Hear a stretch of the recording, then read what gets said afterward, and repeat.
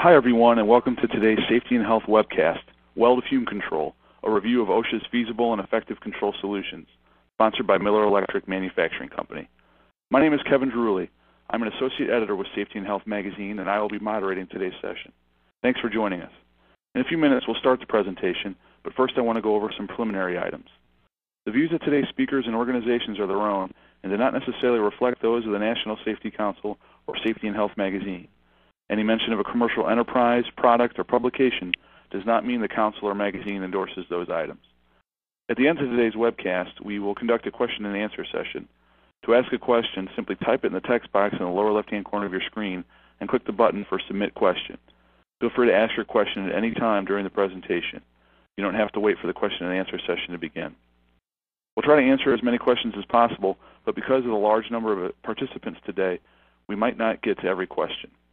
Any unanswered questions will be forwarded along to today's speakers. For basic troubleshooting information, click the Help button located on your screen. At the end of the webcast, you'll be asked to complete a brief evaluation survey. I will let you know more about that after the presentation. This webcast is archived, so you can access it after today's live event. To view this webcast and all of our past webcasts, go to safetyandhealthmagazine.com/events. With that, let's go ahead and get started. Today's webinar includes a panel of 4 seasoned experts. Kathy Abshire is the Welding Safety Solutions Manager at Miller Electric Manufacturing Company. She is an experienced sales professional with a strong background in safety and occupational health. Kathy has worked with numerous leading organizations in manufacturing, industrial distribution, and environmental management. Susan Fiore is the Advanced Applications Manager at Hobart Brothers Welding. Susan has done extensive work in welding safety and health and is past chair of the American Welding Society Safety and Health Committee. She currently serves as chair of the AWS Safety and Health Subcommittee on Fumes and Gases. Also joining us today is Andy Monk, who serves as a product line manager at Miller Electric. Andy works with semi-automatic products within the commercial and construction fabrication markets. His primary focus is on the truck. Our first speaker today is Bert Schiller, who is an industrial hygienist with more than 35 years of industry experience. Bert spent 5 years of his career with Michigan OSHA and has taught at the University of Michigan for the past 5 years. Again, we thank all of you for tuning into this presentation. Bert, whenever you're away. Thank you. First, a disclaimer. Every welding environment is different and needs to be evaluated by a qualified industrial hygienist or other safety professional to determine the appropriate course of action for fume controls. This presentation is intended for awareness and introductory purposes only and should not be used to replace professional consultation or a complete review of owner's manuals. Let's do an overview of weld fume control. Let's first talk about some basic definitions. Lay people, and especially the news media, often misuse common terms of industrial hygiene. The term fume, for example, is often misused. Technically speaking, a fume is defined as an airborne particulate formed by the evaporation of solid materials. Basically, fumes are only generated from welding, soldering, brazing, or torch cutting operations.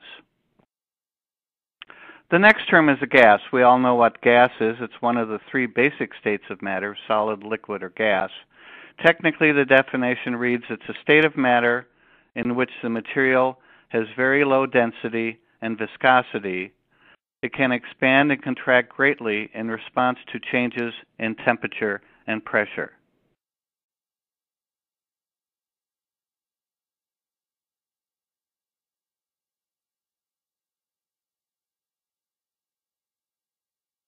A mist is a suspended liquid droplet generated by the condensation from a gaseous state to the liquid state, or by breaking up a liquid into a dispersed state, such as by splashing, foaming, or atomizing. Think of water mist. Then a vapor. A vapor is a volatile form of a substance that's normally in a solid or liquid state at room temperature and pressure. Though evaporation, liquids can change into a vapor. Again, think of water vapor as opposed to water mist. Let's talk about weld fume factors that can impact an operator's exposure. First is the type of welding process. We're going to talk more about these later in the program. Examples are arc, MIG, or TIG welding. The second factor that can impact an exposure is the base metal or filler metal used. And we're going to talk more about this in the next slide. Thirdly is the location. Is the welding being done outside or is it indoors in an enclosed space? Fourth, welder work practices. Fifth is air movement. Are there cross drafts in the room or is it welding occurring in a dead air space? And lastly, use of ventilation controls, either general ventilation or local exhaust ventilation. I talked about common metals associated with welding. Let's talk about aluminum, mild steel, and stainless steel. These are the three most common base metals that people are welding on. Below that you see iron, nickel, and copper. These are some of the metals that are included in the welding electrode, whether it be a stick electrode or a wire electrode. I could add manganese, which we're going to talk about a little bit more later in the presentation. There's several issues we can talk about in welding. How much welding is being done, for how often, and for how long. Again, what type of welding is being conducted? I already mentioned MIG, TIG, flux core, subarc. All of these generate different levels of fumes and different types of contaminants. What is the base metal? Mild steel or stainless steel? There's a huge difference in fume generation depending on the base metal. I'm going to talk more about hexavalent chromium later in the presentation. Where is the welding being conducted? Is it a well-ventilated area, or is it a restricted or confined space? When are there changes that impact your environment? Is it a new or reconfigured workspace? Is there new equipment, new applications? Is it slow production or increased production? All of these are going to affect the level of weld exposure. Now let's talk a little bit about occupational exposure limits. There's lots of different occupational exposure limits. NIOSH sets limits. The American Conference of Industrial Hygienists sets limits. And then there's OSHA. OSHA has permissible exposure limits. OSHA, of course, stands for the Occupational Safety and Health Association and enforces exposure limits for each individual metal, metal oxide, or gas found in the weld plume. Two of the most important of these are hexavalent chromium and manganese. In 2006, OSHA issued its standard for exposure to hexavalent chromium, 29 CFR 1910-1026, if you want to look it up. It established a permissible exposure limit of 5 micrograms per cubic meter and an action level of 2.5 micrograms per cubic meter. And pay attention to those units. Again, these are in micrograms, not milligrams. Most occupational exposure limits are expressed in milligrams per cubic meter. Hexavalent chromium has a very low limit, so it's expressed as 5 micrograms per cubic meter. Manganese. Manganese is present in all welding electrodes, whether it be stick or wire. The current OSHA PEL for manganese was set all the way back in the 1970s, and it is a ceiling limit of 5 milligrams, again, milligrams per cubic meter. A ceiling limit means that at no time should it ever be exceeded. A little while ago I mentioned threshold limit values. These are the limits established by the ACGIH, the American Conference of Governmental Industrial Hygienists. This is a professional society, not a governmental agency. This organization has been around since the 1950s, establishing the threshold limit values. When the OSHA Act was created, they adopted the 1968 TL fees, codified them, and wrote them into law. They adopted the numbers, but changed the names from TLVs to permissible exposure limits.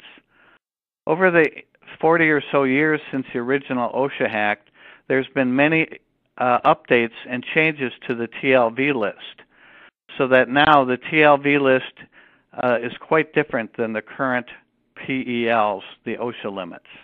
For example, again, hexavalent chromium. In 2018, the ACGIH adopted a new TLV for hexchrome set at 0.0002 milligrams, and again, that would be 0.2 micrograms per cubic meter. Manganese, the ACGIH TLV changed to 0.02 milligrams per cubic meter as total particulate. So now the manganese limit is 250 times lower than the OSHA PEL. These limits are important when you're doing an assessment of the welding fume exposure. In order to do a proper assessment, you should contact a qualified self and safety professional or an industrial hygienist. It's best to use a certified industrial hygienist, a CIH. This certification is issued by the American Board of Industrial Hygiene, the ABIH. In order to find a qualified hygienist, you might ask your corporate staff. Another source would be insurance brokers or underwriters, or check the AIHA consultants listing for a qualified consultant. Next, we're going to talk about the hierarchy of controls, which is Industrial Hygiene 101. On the next slide, you see the hierarchy of controls. The first and best solution for any problem is the elimination or substitution of a less hazardous material for a more hazardous material. The next best solution are engineering controls, whether it be local exhaust ventilation, general ventilation, or some other type of engineering control.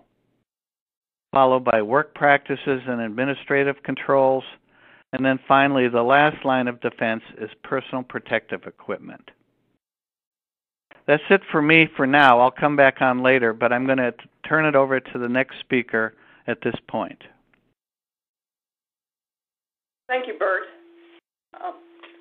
This is Susan Fiore, and I'm going to be talking today about process modification and substitution. Process modification and substitution is the first step in the hierarchy of controls.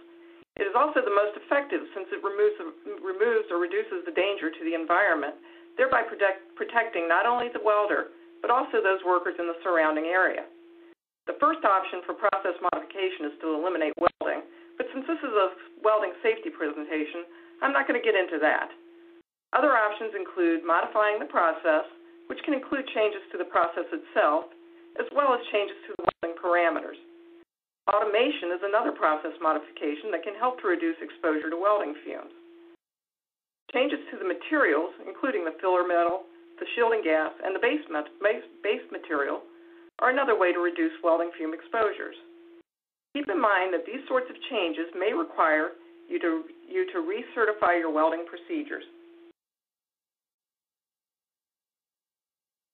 This slide shows how changing the welding process, and in some cases the shielding gas, can help to reduce the amount of fume that is generated. Processes like gas tungsten arc welding and submerged arc welding tend to be very low in fumes. Unfortunately, GTAW is also very low deposition and requires a high degree of welder skill. Submerged arc welding, on the other hand, can only be used in the flat and horizontal position and may require a large investment in equipment. Solid wire gas metal arc welding tends to be relatively low fuming, especially if pulse transfer is used with high argon mixtures. I'll talk a little more about that later on. There are a variety of flux and metal cord welding products, some of which are designed specifically to be low fuming, and others that may target specific elements, such as manganese or hexavalent chromium, in the fume.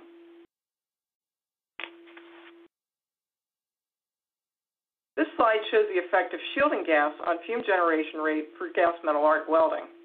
The results are similar for flux cord arc welding. bottom line is that the less active the shielding gas is, that is, the higher the argon content, the lower the fume will be.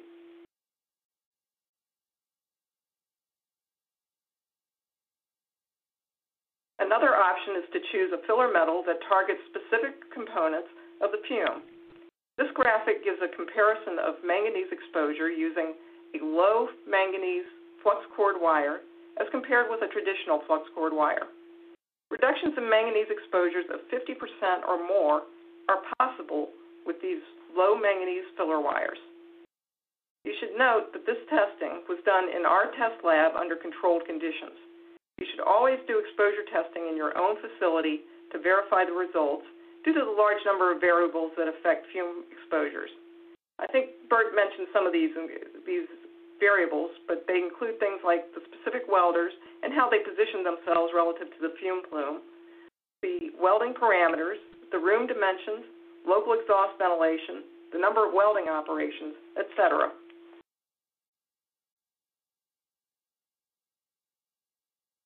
As I mentioned earlier, the type of weld metal transfer can have a significant impact on the fume generation. Modified short-circuiting transfer provides a more stable arc than conventional short-circuiting transfer, which can help to reduce fumes. It's also been found that switching from conventional spray transfer to pulse transfer in gas metal arc welding can significantly reduce welding fume. Keep in mind, though, that a simple change to pulse may not result in the expected decrease in fume generation. You may need to optimize the welding parameters to get the desired results. You should contact your welding supplier if you need assistance. Also note that we do not see a similar reduction in fume when we use flux and metal cord wires with the pulse transfer.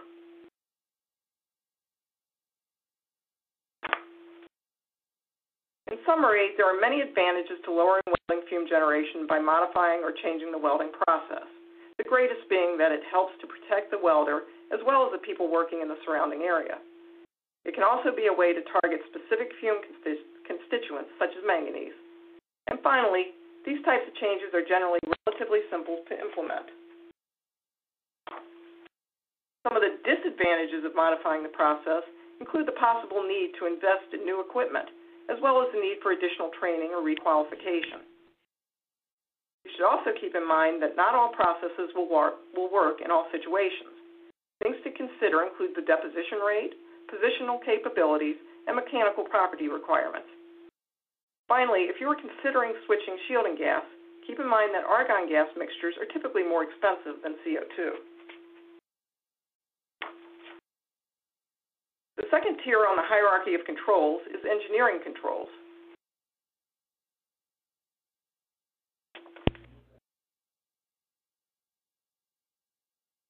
Engineering controls are the second most effective level of control. Implementation means controlling the hazard through a physical change to the workplace or a change in the design of equipment, such as improved ventilation.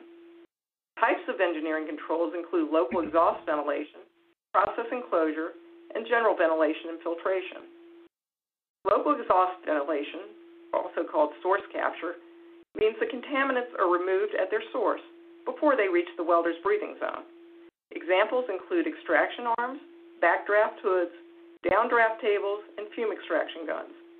Process enclosure means creating a barrier such as an automation hood between the operator and the process. Finally, general ventilation and filtration would include things like HVAC systems that move large quantities of air to dilute or filter out contaminants. With that, I'm going to turn the presentation over to Andy Monk, who's going to tell us more about fume extraction guns. Andy? Thanks, Susan. A little bit more about fume extraction MIG guns, and specifically, how do they work? Well, fume capture, they capture fumes generated by the welding process right at the source, over and around the weld pool. They can be tailored to best meet needs of a specific application or to welder preferences. And they're ideal when the welder is in a tight or confined space or must move often to complete welds on a large part. A little bit about best practices when using a fume extraction MIG gun. It's always good practice to pause at the end of each weld to accumulate any residual fume. Frequently inspect the front of the gun for damage or spatter buildup that could inhibit fume extraction, and routinely inspect the vacuum hose for cuts or tears, as this will negatively impact the gun's ability to extract fume. Fume extraction guns are available in a variety of amperages and handle designs. Common amperages for fume extraction guns range from 300 to 600 amps. Keep in mind that amperage is tied to gun weight. The higher the amperage, the more copper required in the power cable, and therefore the heavier the gun will be. Due to this additional weight, use the lowest amperage gun possible that will still allow the job to be completed. Along with the added weight, higher amperage guns typically cost more than lower amperage guns, so it may be a waste of money to buy more gun than necessary for the application. However, automatically buying the lightest gun available may not provide the amperage or durability needed for the application. Some lighter and more flexible guns aren't durable enough for heavy industrial applications. Always consider a gun's duty cycle rating and keep in mind that it's a balancing act between gun weight and durability when choosing a fume extraction gun. Some features to consider. An adjustable vacuum chamber provides better joint access and visibility and helps welders dial in vacuum flow to eliminate porosity. A suction control valve can work in conjunction with an adjustable vacuum chamber to balance suction with shielding gas flow to protect against porosity. A flexible and crush-resistant vacuum hose eliminates the need for a protective hose cover in many applications while reducing overall gun weight and increasing flexibility. Tailoring the gun handle and neck to the application and welder preference can help improve weld access and reduce operator fatigue. A common consumable platform means many consumables used on a standard MIG gun or even a robotic MIG gun can also be used on a fume extraction MIG gun. When fume gun replacement parts, such as nozzles, contact tips, and gas diffusers, can be the same as those used on standard MIG guns, this offers greater flexibility and helps reduce the company's consumable inventory. Now I'll turn it over to Kathy for information on fume extractors.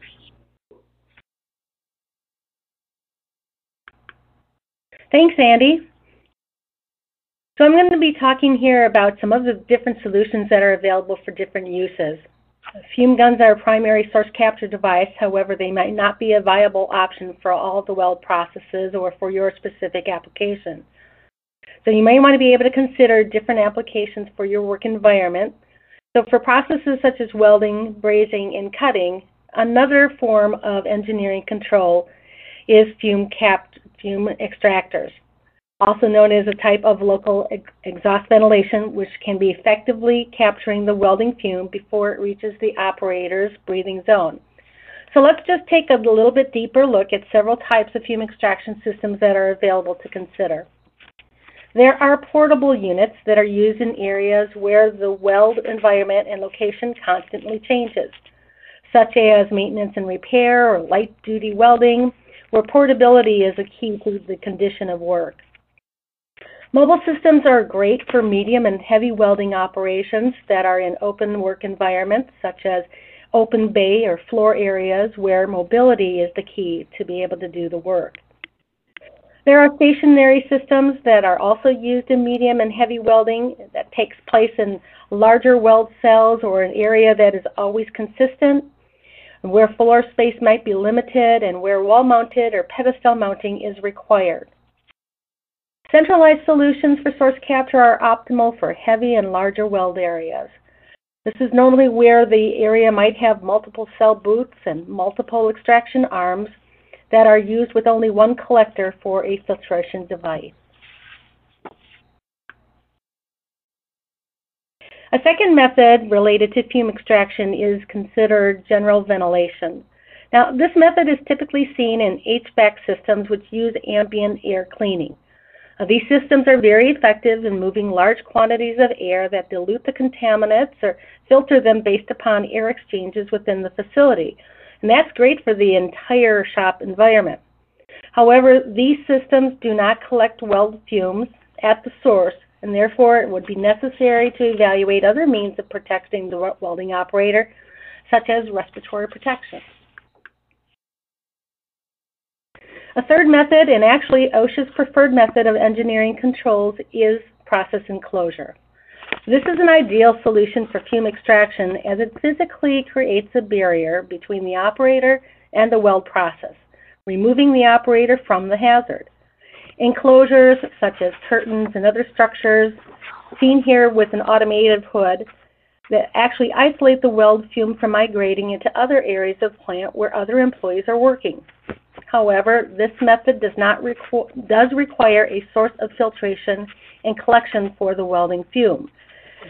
Most commonly, this method is used with a fume extraction hood covering the entire area of the weld cell, which is then connected to a filtering mechanism such as a stationary or a centralized filtering system, which is able to capture the welding fume over the weld area.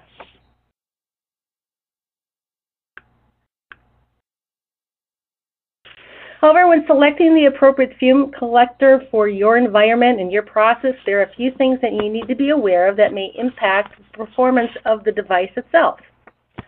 Depending upon where the welding is taking place or the size of the weldment and the access to the joints, those factors may impact the performance of the extractor. Such as the work environment that has open bay areas with those large doors or mechanical fans, that can cause the weld plume to travel to other areas of the plant, impeding collection by the extractor. The size of the weldment and the number of joints to be welded may also require proper placement of the extraction device and needs to be positioned with proper distance to the capture zone, and that needs to be positioned as well to pull the fume away from the operator and not past their breathing zone. With larger weldments, you may need to consider the mobility of the welder and the multiple movements that might be required to position the device properly to capture the welding fume. There are other equipment also in the shop environment, such as overhead cranes, ducting, and other structures in the manufacturing process that might also interfere with the type of collector that's selected or the placement of the device that might limit access to the weld and the collection of the welding fume. Another consideration in selecting your fume extraction device is the type and amount of welding that you're doing and how that would impact the performance and the efficiency of the filter element in the collector itself. Factors do affect the life of the filter and the replacement and consumable costs of the filter as well. In general, there are two types of filters, disposable or self-cleaning, that are primarily used in fume extraction systems. Disposable filters are best suited for light-duty application with lower arc-on time, such as the maintenance and repair operations, or for specialized jobs that would require frequent use and replacement of filters. These filters are normally at a lower cost of an investment initially, but they also have a lower filter life. Self-cleaning filters, then, are best suited for heavy to medium weld applications where the fume extractor actually has a mechanism to remove the weld particulate off the filter. That then deposits into a collection basin and actually maintains a consistent airflow during the use of the filtering system. This method also increases the efficiency of the filter and increases the filter life up to about 8 times longer than the disposable filter, reducing labor costs in cleaning. Although self-cleaning filters are higher in cost initially than disposable filters, usually you can receive a return on investment that can be recognized after approximately 6 cleanings of the filter. Now, there are also things that will impact the filter efficiency and the life of the filter. The amount and type of welding that's being done, and the fume generation rate, types of welding processes that are being used, and the actual arc-on time are certainly going to affect the life of the filter. The quantity and the type of the weld with fumes, such as whether it be welding or cutting or brazing, and the number of hours in operation are also going to affect the performance and life of the filter. And depending upon the cleanliness of the parts being welded, or the amount of oils and anti-spatter, rust inhibitors that will also collect on the filter, may also decrease the filter efficiencies. There's an amount of moisture and humidity of the weld environment that could also affect the filter. Now, all of these factors play the role in the efficiency and life of the filter and should be considered in your decision in selecting the appropriate fume extractor for your specific application. Now, in reviewing the engineering controls for fume extractors, These methods have advantages and disadvantages in the use and performance. It's important to remember, as Susan had mentioned, is that not all solutions are going to be feasible in all environments, and that there are many considerations in evaluating source capture for your workplace. But some of the key advantages are that these engineering controls actually capture the weld fume before reaching the breathing zone of the operator. And as a result, the workplace environment is improved and regulatory compliance is increased. And there are several solutions for source capture and fume extraction, as we reviewed, for almost every welding application that is out there. Although there are some limitations and disadvantages that we need to be aware of. Some plants have footprints that have space constraints and may require physical changes to the weld environment to be able to accommodate for implementing engineering controls, such as implementing general ventilation, centralized systems, or moving fume extractors around the plant. Also consider the labor and the consumable costs for maintaining these mechanical systems, implementing routine maintenance schedules for filter replacements, and proper disposal of the welding fume. There's also the possibility of the loss of production due to the result of the amount of time required for the operator to interface with a source capture arm, which can be a disadvantage in performance.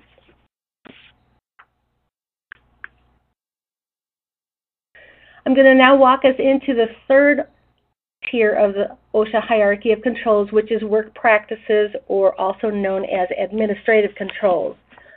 Now, these controls limit the worker's exposure by scheduling reduced work times in contaminated areas or by implementing other work practices or policies. Generally, administrative controls can be difficult to implement and maintain, and they're not always reliable, as these have limitations and the hazard is not removed. It's always best when administrative controls are used in addition to engineering controls. So in relation to the weld environment, let's take a look at a few of the high-level activities or changes to workplace procedures and the way people work in the weld environment that can limit or prevent exposure to welding fumes. Training on proper body position to keep the welder's head out of the plume will limit exposures to welding fumes at the breathing zone. Also, training on proper positioning of weld equipment such as mechanical fans, the fume extraction arms, to work effectively will also reduce limits to exposures. Increased visibility and optical clarity on welding lenses will allow the welder to see more clearly and encourage better body positioning. And actually, proper training on the weld process and the proper use of the welding equipment can reduce weld spatter, fume generation rates, reduce overwelding, and the need for cleanup and rework. Although administrative controls may seem to be more difficult to implement, the key consideration is training. It is an essential element to augment all work practices to successfully implement changes needed to limit exposures to welding fume through behavioral change. Of course, when we're making changes to the workplace policies, there are impacts that also should be considered. A few of those advantages, as we mentioned, is that increased productivity and reduced labor costs can be the result of training on proper weld technique, reducing scrap and the need for rework. Enhancing visibility for the operator can lead to higher productivity rates and lowering the risk of exposure to harmful rays or debris in the eye. And training on best practices in the weld process can also result in increased safety and increased compliance ratings. The largest disadvantage in implementing an administrative control or changes to the workplace policies is that implementing a training program and introducing equipment may require significant investment in allocating dedicated resources and time to effectively manage and maintain these programs over time as the changes occur. Some administrative controls will also require physical changes in the weld environment and operator behavior. So collaboration and welder acceptance will be key in order to successfully implement these changes, which some environments may be difficult to achieve. We're also going to talk about the fourth tier in the OSHA hierarchy of controls, personal protective equipment, and as it relates to the welding environment, we'll talk about respirators. It's important to note that OSHA states that PPE, or respirators in this case, should only be required when all other methods of controls have been explored. The respirators do create or impose a barrier between the worker and the hazard, preventing them from inhaling hazardous substances or contaminants. It's very effective in protecting the operators from inhaling contaminants in the weld environment, such as dust and fumes and vapors and gases. However, not all respirators are effective in protecting against all contaminants, and careful selection needs to be considered for each application in the weld environment. OSHA states that there are specific recommendations when respirators should be implemented as a method for protection, such as if engineering controls are not feasible, or if the levels of exposure are not reduced to OSHA PELs or below through other control methods, such as the engineering or administrative controls. Respirators can be used in maintenance or emergency situations and during the installation of other fume management solutions, such as local exhaust ventilation or centralized extraction systems. Now, when respirators are implemented as a means of personal protective equipment, there are very specific responsibilities for employers to identify, select, establish, and implement a formal respiratory protection plan. That can be found in the OSHA 29 CFR 1910.134. What OSHA states is that a respirator shall be provided to each employee when such equipment is necessary to protect the health of such employee. The employer shall provide the respirators which are applicable and suitable for the purpose that it was intended. And the employer shall be responsible for the establishment and maintenance of a respiratory protection program, and that program shall cover each employee required to wear and use a respirator. So this respirator program, pretty in-depth, must also address how to find out what hazards are present in your environment, how much protection the worker is going to need, and describe how to wear and maintain and store the respirator after use. The program should be administered by a suitable trained program administrator. It's a pretty in-depth program, and we're going to cover some of the critical steps here for compliance. But in 2019, one of OSHA's top 10 violations, ranking in at number 5, is the Respiratory Protection Program, totaling 2,400 violations. Some of the most cited issues were failing to establish a program, failing to perform required fit testing, and failing to provide medical evaluations were most of the cited issues. So let's take a look at some of the critical requirements for complying with the written respiratory protection program. Now, there are two uses of respirators within a facility, the first being a mandatory use and the second being voluntary. So when a mandatory use of respiratory protection is required, the program must include these critical factors: respiratory selection, the use and maintenance and operation of that protective equipment. Medical evaluations are to be performed to examine the medical and physiological fitness of the workers before they're assigned to work in the areas where the respirators are required. This is normally performed through a questionnaire that can be found in the standard itself, and then possibly followed up with a physical examination to be certain that the worker is physically fit to carry out the work task while wearing the respiratory equipment. Fit testing is required for all fitting respirators under the mandatory requirement, and workers need to be clean-shaven while wearing the respirators. So this is an ongoing process, and the program should be updated as necessary to reflect any changes in the workplace conditions that might affect the respirator use.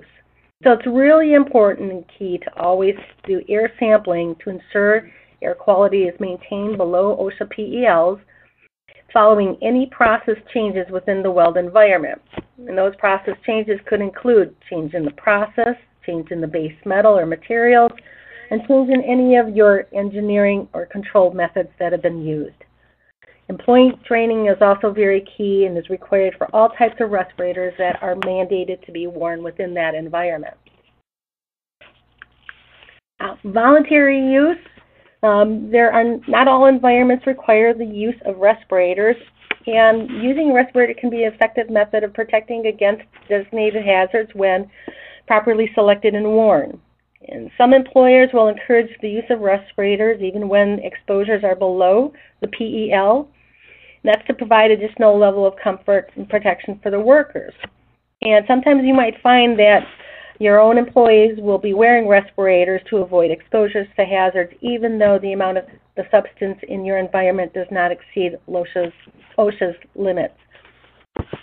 So if you're going to be providing respirators for voluntary use or employees provide their own respirators, there is certain precautions that need to be addressed through a written respiratory protection program. However, it's not as extensive as the mandatory use. You can find the requirements for the voluntary plan on the Appendix D of the 1910.134 respiratory standards.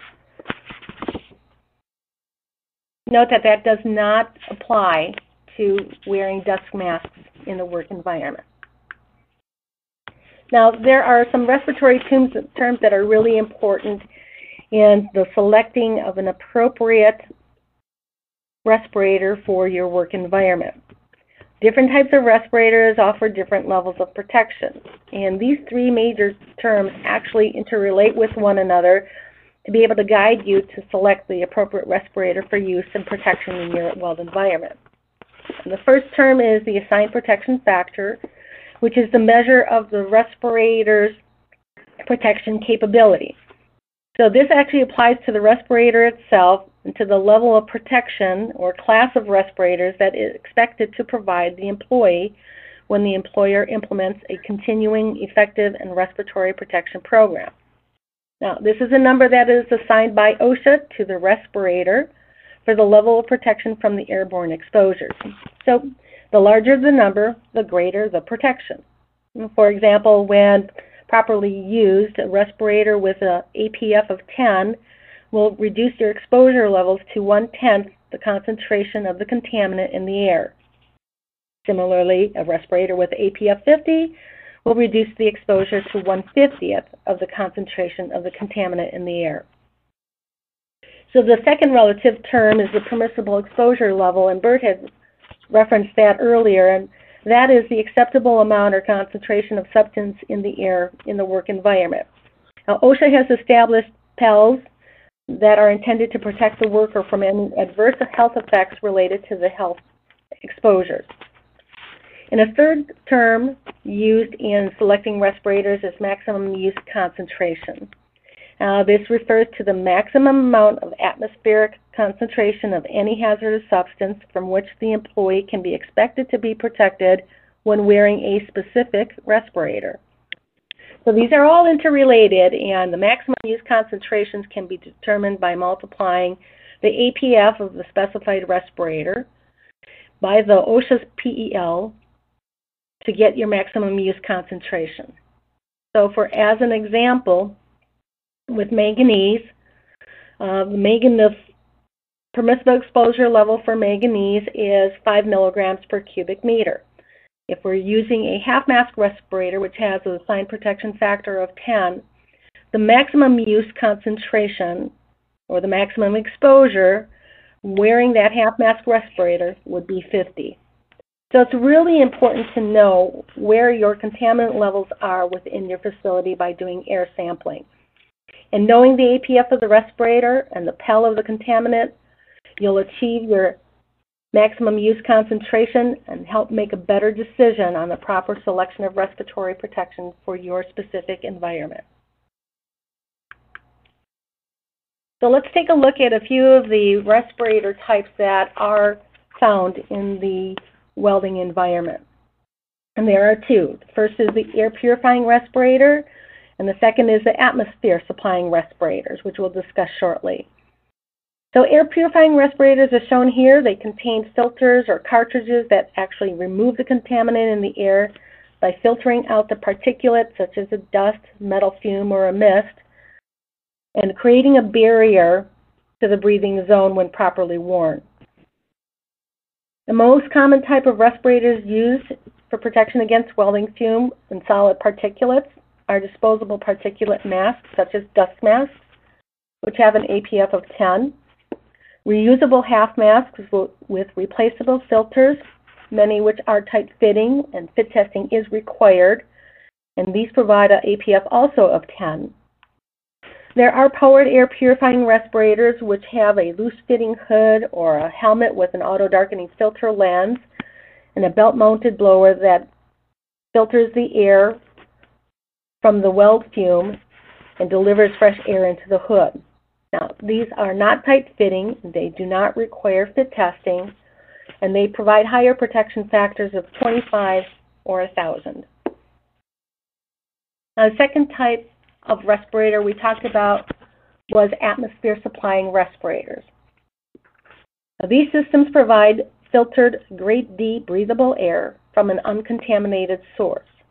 One of the most common systems found in the welding environment is the supplied air respirator, or SAR, and that delivers filtered air from an external source such as an air compressor through a purification panel board or box and a supplied air hose to the welder's helmet. Now, additional configurations may include a type D cylinder of breathable air as the air source, or a tight-fitting mask as well. Many of these systems provide the benefit of having continuous airflow delivered into the hood, can be air-conditioned, providing relief in hot environments, and providing maximum protection in confined spaces. These systems can provide anywhere from an APF of 25, 50, or 1,000 as well. Now, within the respiratory protection offerings, there are two classifications of respirators. We talked about this just briefly. There are two types, tight-fitting respirators and loose-fitting respirators. And each of them have certain features and requirements under the OSHA respiratory protection standard. Tight-fitting respirators such as the half mask or a full-face respirator has a respiratory inlet covering that forms the complete seal between the respirator's facepiece and the user's face. So fit testing is always required for mandatory use of these respirators, also to be clean-shaven, to ensure that they fit properly and can provide the APF that's expected of the level that is assigned. There are two methods of fit testing that have specific protocol under the OSHA standard as well. There's qualitative and quantitative fit testing. Qualitative fit testing is a pass-or-fail test method that uses the sense of taste or smell or our user's reaction to an irritant in order to detect leakage into the facepiece. And quantitative fit testing uses a machine to measure the actual amount of leakage into the facepiece itself.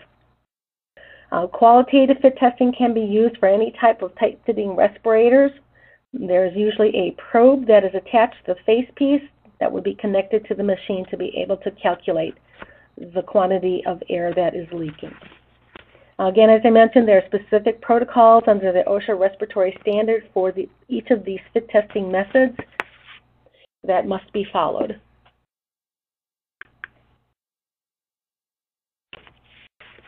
Loose-fitting respirators such as helmets or hoods do not depend on a tight seal with the face to provide the protection. They have a respiratory inlet covering that forms a partial seal with the face and therefore does not need to be fit tested, even when mandatory use is necessary. So facial hair is acceptable under the seal of this helmet assembly.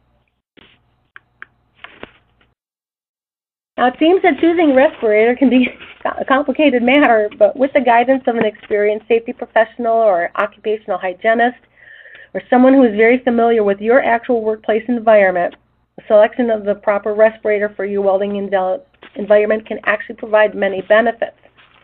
The decision includes considering the limitations and the types of the respirators that we actually just talked about. But some advantages are that respirators, when appropriately selected and worn properly, create the barrier from contaminants entering into the user's breathing zone. And some respirators, such as PAPRs and supplied air systems, provide coolness in hot environments, producing a source of heat stress, relief, and productivity. These also aid in reducing fogging of safety glasses and welding lenses in humid environments.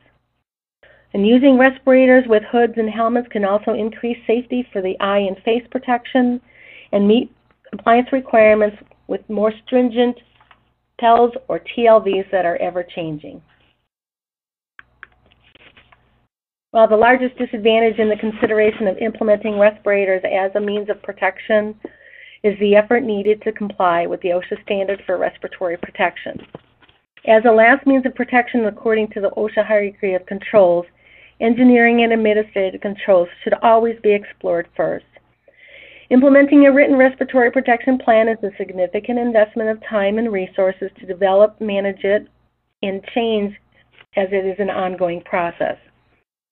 Consider the initial investment of the program and the medical evaluations, the initial purchase of the equipment, and replacement and consumable costs for respirators, and the maintenance required for sustaining that program. Be aware that wearing a respirator device may place burden on some employees.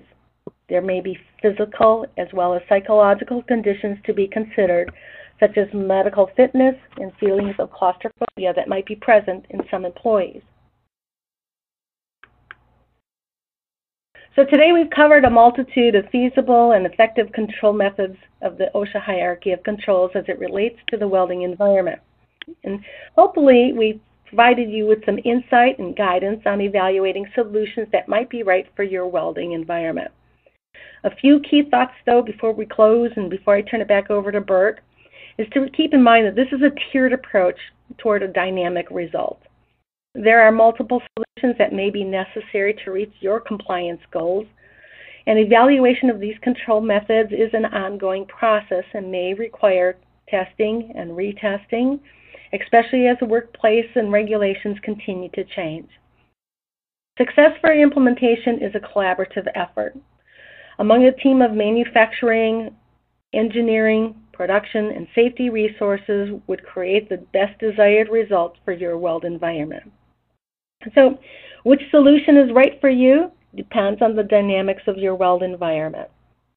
Now I'm going to turn this back over to Bert so he can summarize up our session for today. Thank you. Again, a quick review of overall process. It's not as complicated as people think. Remember the hierarchy of controls, starting with substitution of a safer way of doing it, followed by engineering controls, work practices, and PPE. It's very important to control the air quality in the plant, not only for the comfort and of the people doing the welding, but compliance with regulatory obligations.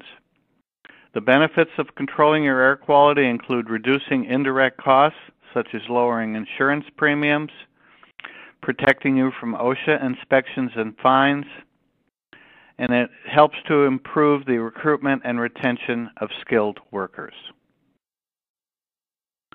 So thank you very much for attending. I'm going to turn it back to the moderator to introduce some questions that we'll try and answer for you. Excellent. Great job, Bert, and great job to everyone. We thank you all for your insights and expertise. Before we do start the Q&A, I do want to remind everyone of the evaluation survey that we're asking you to complete. The survey should be appearing on your screen now. Your input is important because it'll help us improve future webcasts. If you don't happen to see the survey on your screen, please turn off your pop-up blocker. You may also access the survey by clicking the survey button near the lower right part of your screen. And with that, we will get to some questions. Bert, this first one is addressed for you, and it is, what was that about, it's, will OSHA adopt as its PEL the lower ACGIH TLV for manganese? From what I'm reading and hearing, not anytime soon. As you know, the regulatory environment in Washington right now goes at a pretty slow pace, so I don't anticipate the manganese TLV being adopted anytime soon. All right, thank you. Kathy, this one is addressed to you. How effective are the fume extractors? What documentation do you have that verifies using filters is effective in controlling exposures versus exhausting fumes outdoors? Well, one of the key things is also to ensure the collection of the welding fume is the proper positioning and placement of the fume extractor itself, and then also the filter media that is in the extractor, and making sure that it is able to collect the particulate size for the welding fume. So there are many different filter medias in the marketplace. There are many different types of fume extractors and ability to suck the fumes away. So it's really important to look at the specifications of each device that you might be considering. All right, Bert, another for you, and it relates to welding on galvanized items outdoors. What are OSHA's approved methods for controlling fumes in terms of mechanical and also natural ventilation means? Well, of course, welding on galvanized introduces the risk of being exposed to zinc oxides. Zinc is present in galvanized metal. I can't give you a hard and fast answer. Obviously, it depends on the conditions outside. If you're outdoors and there's a breeze, and if you're properly positioned with good work practices, the wind is at your back, you may not need any local exhaust ventilation. If you're in an enclosed or area where where there's sides or a cover over the area where you're working, you still might need to have some local exhaust ventilation. So it depends on the conditions. Common sense prevails in this case. And then lastly, if respiratory protection is required, even in an outdoor environment, then you should wear it. Got another for Kathy. Could you please talk a little bit more about TIG welding fumes and the type of extractors needed?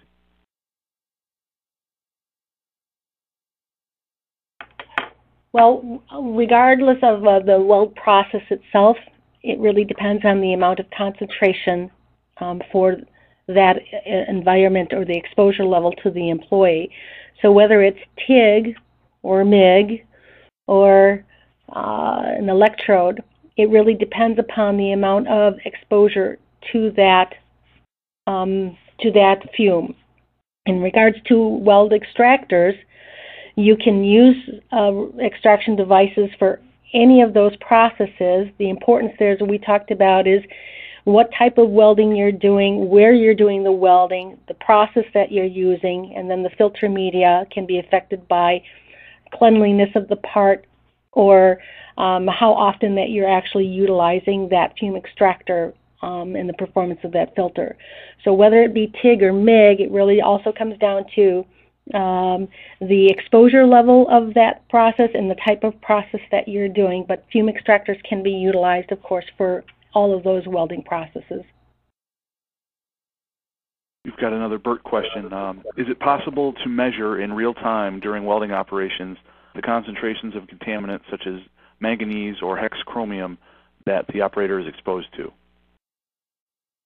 Not under current technology. You can't analyze individual metals in real time. What you can do in real time is measure the total amount of fume.